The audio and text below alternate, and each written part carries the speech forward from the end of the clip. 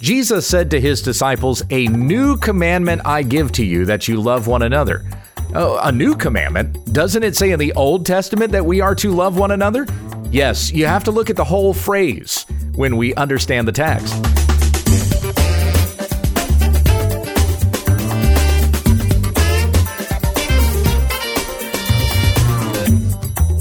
You are listening to When We Understand the Text, committed to sound teaching of the Word of God. For questions and comments, email whenweunderstandthetext@gmail.com. And don't forget our website, www.utt.com. Here's our host, Pastor Gabe. Thank you, Becky. Well, in our Holy Week calendar, today is the day that Jesus had his Last Supper with his disciples in the upper room. We refer to this day as Maundy Thursday, which is always a weird name because it sounds like you're saying Monday, Thursday. Maundy comes from the Latin word for commandment, and it's because Jesus gave a new command to his disciples as they were eating this Passover meal. I'm going to look at this in a couple of different places today. Let's begin in John 13. I'm going to start reading here in verse 1. Now, before the feast of the Passover, when Jesus knew that his hour had come to depart out of this world to the Father, having loved his own who were in the world, he loved them to the end. During supper, when the devil had already put it into the heart of Judas Iscariot, Simon's son, to betray him, Jesus, knowing that the Father had given all things into his hands, and that he had come from God and was going back to God, rose from supper. He laid aside his outer garments, and taking a towel, tied it around his waist. Then he poured water into a basin and began to wash the disciples' feet and to wipe them with the towel that was wrapped around him. He came to Simon Peter, who said to him, "Lord, do you wash my feet?" Jesus answered him, "What I am doing you do not understand now, but afterward you will understand." Peter said to him, "You shall never wash my feet." Jesus answered him, "If I do not wash you, you have no share with me." Simon Peter said to him, "Lord, not my feet only, but also my hands and my head." Jesus said to him, "The one who has bathed does not need to wash except for his feet, but is completely clean. And you are clean, but not every one of you." For he knew who was to betray him. That was why he said, "Not all of you are clean." So each and every one of us who have come to faith in the Lord Jesus Christ, we have been completely cleansed, as Jesus talks about here, but not our feet, because as we continue to walk this life, we continue to live in this world, we're kicking up dust. Our feet are getting dirty. So we have a need to continually be washed by our feet, not cleansed from head to toe. We've already had that done for us when we came to faith. We are justified before the Father. We have been washed with the water of the Word, as is talked about in Ephesians chapter 5. The Holy Spirit has been poured into our hearts. We have had the spiritual water that has cleansed us from all unrighteousness in the presence of the Father. But we have yet to be sanctified. Though we stand before God completely justified, we are not yet fully sanctified. So as we live life, growing in godliness, growing in holiness, we're kicking up dust, our feet is getting dirty, and Jesus is the one who cleanses us even of that. And so this is a picture of sanctification here. All of you are clean. You still need your feet to be cleansed every once in a while. Jesus not only justifies us, it is also his work that sanctifies us. Sanctification is also the work of Christ. But he mentions here, not all of you are clean, for Judas was the one that was going to betray him. Jesus washed even Judas's feet. And so we must not neglect care and love from anyone. Just as Jesus would show such compassion to our enemies, so we have also been told to love our enemies and pray for those who persecute us. Verse 12, when he had washed their feet and put on his outer garments and resumed his place, he said to them, "Do you understand what I have done to you? You call me teacher and Lord, and you are right, for so I am. If I then, your Lord and teacher, have washed your feet, you also ought to wash one another's feet. For I have given you an example, that you also should do just as I have done for you. Truly, truly, I say to you, a servant is not greater than his master, nor is a messenger greater than the one who sent him. If you know these things, blessed are you if you do them. I am not speaking to all of you. I know whom I have chosen, but the scripture will be fulfilled. He who ate my bread has lifted his heel against me. That's a reference to the Psalms. I am telling you this now before it takes place, that when it does take place, you may believe that I am he. Truly, truly, I say to you, whoever receives the one I send receives me, and whoever receives me receives the one who sent me. Jesus saying to his disciples here that true leadership is going to be servanthood. You know, as a pastor, I've read a lot of books on leadership. I've read good books on leadership, and I've read some bad books on leadership. Most of them are bad.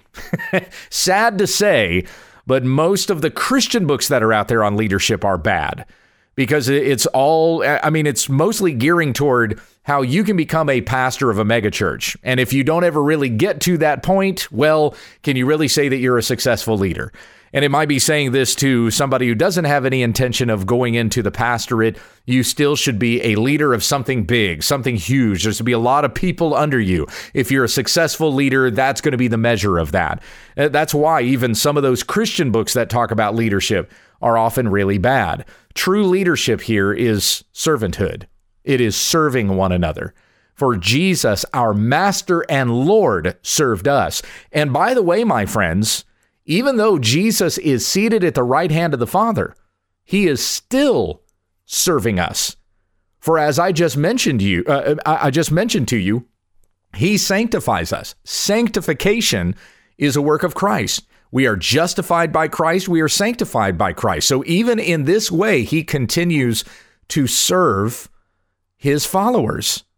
This is the demonstration of love that he has shown to us. So if our Lord has done this for us, how much more should we be doing this for one another? Jesus said to his disciples, if you want to be great in God's kingdom, you must learn to be a servant of all.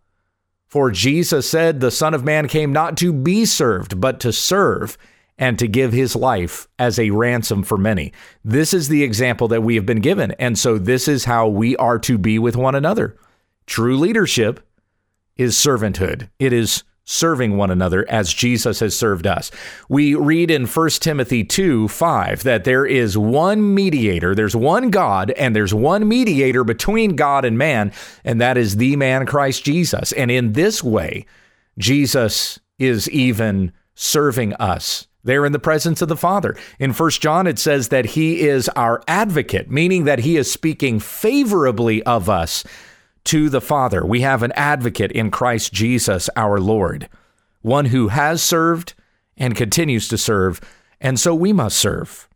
We go on here to verse 21. After saying these things, Jesus was troubled in his spirit and testified, truly, truly, I say to you, one of you will betray me. The disciples looked at one another, uncertain of whom he spoke. One of his disciples, whom Jesus loved. As we were going through the Gospel of John last year, I mentioned to you this is John that Jesus is referring to. He was reclining at table at Jesus' side. So Simon Peter motioned to him to ask Jesus of whom he was speaking. So that disciple, John, leaning back against Jesus, said to him, Lord, who is it? Who is going to betray you? Jesus answered, it is he whom I will give this morsel of bread when I have dipped it. So when he had dipped the morsel, he gave it to Judas, the son of Simon Iscariot. Then after he had taken the morsel, Satan entered into him. Jesus said to him, what you are going to do, do quickly.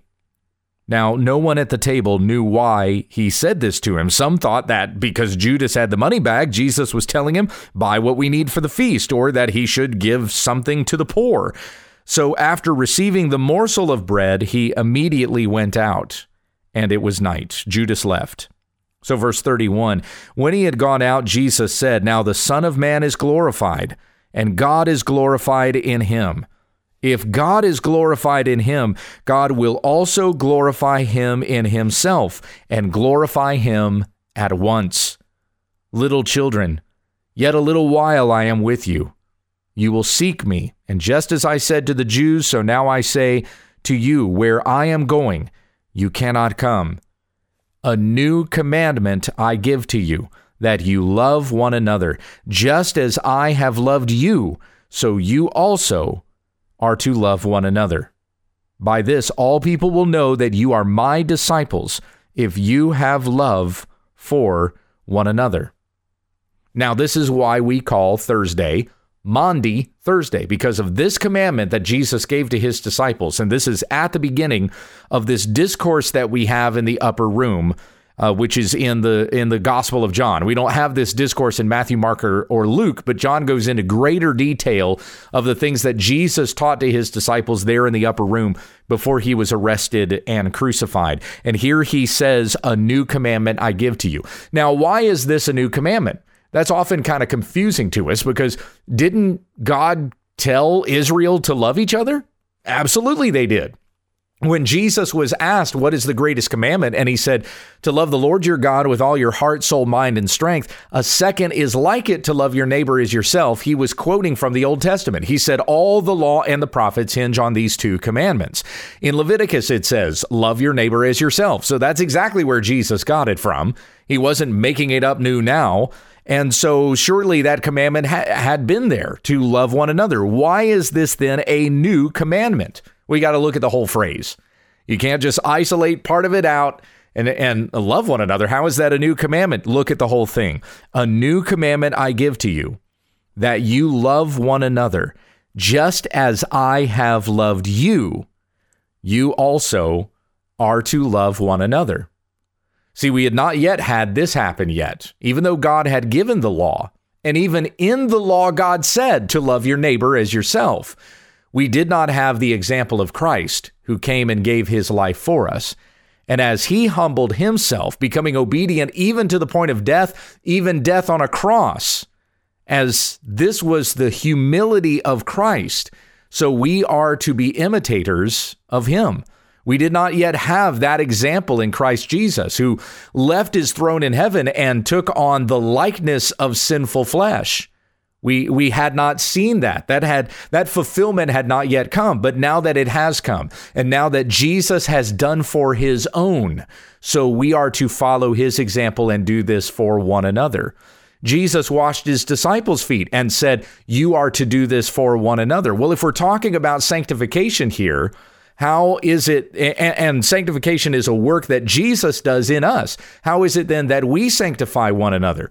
Well, as I've heard Tim Challies say, and I've quoted this before, sanctification is a community project.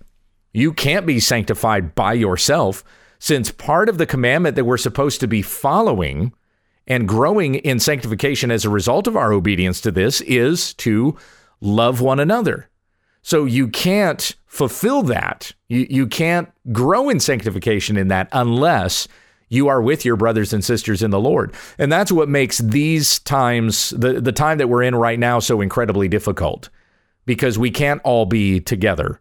There are separation orders that are in place, shelter-in-place orders, quarantine orders, because of the pandemic. So we can't go out and meet each other. It's heartbreaking for a lot of people as we hit the Easter weekend that we're probably not going to be able to get together for Easter. So how do we grow in this sanctification? Well, you can still be checking on one another. Don't just sit in your box and, well, I wonder when I get to go to church again. But this shows to us why gathering is so important. And I hope that as you've been separated from your brothers and sisters in Christ for a while, it is stirring in your heart a desire to be with them again. And we're looking forward to when these shelter-in-place orders get relaxed and we're able to get out again and be with one another. Jesus demonstrated the oneness, the unity that we are to have in him with the Lord's Supper, with this a communion meal that he has gifted the church to partake in and remember his sacrifice every time we eat and drink. Let me go now to Matthew chapter 26, and I'm going to start in verse 26. Now, as they were eating, Jesus took bread and after blessing it, broke it and gave it to the disciples and said, "Take, eat. This is my body." And he took a cup, and when he had given thanks, he gave it to them, saying, Drink of it, all of you, for this is my blood of the new covenant, which is poured out for many for the forgiveness of sins. I tell you, I will not drink again of this fruit of the vine until that day when I drink it new with you in my Father's kingdom." This meal, this Passover meal that Jesus gave to the church, he does this in communion, in personal fellowship with his disciples, not from afar, not in separate houses. This is done together. As we've been separated from each other, and many of us are doing church online. It's not really church, but we're still watching the teaching online, that sort of a thing. As that's the way we've been, quote unquote, doing church on Sunday, the question has come up, can we do virtual communion? And the answer to that is no, because you don't have any example of that in the scripture at all.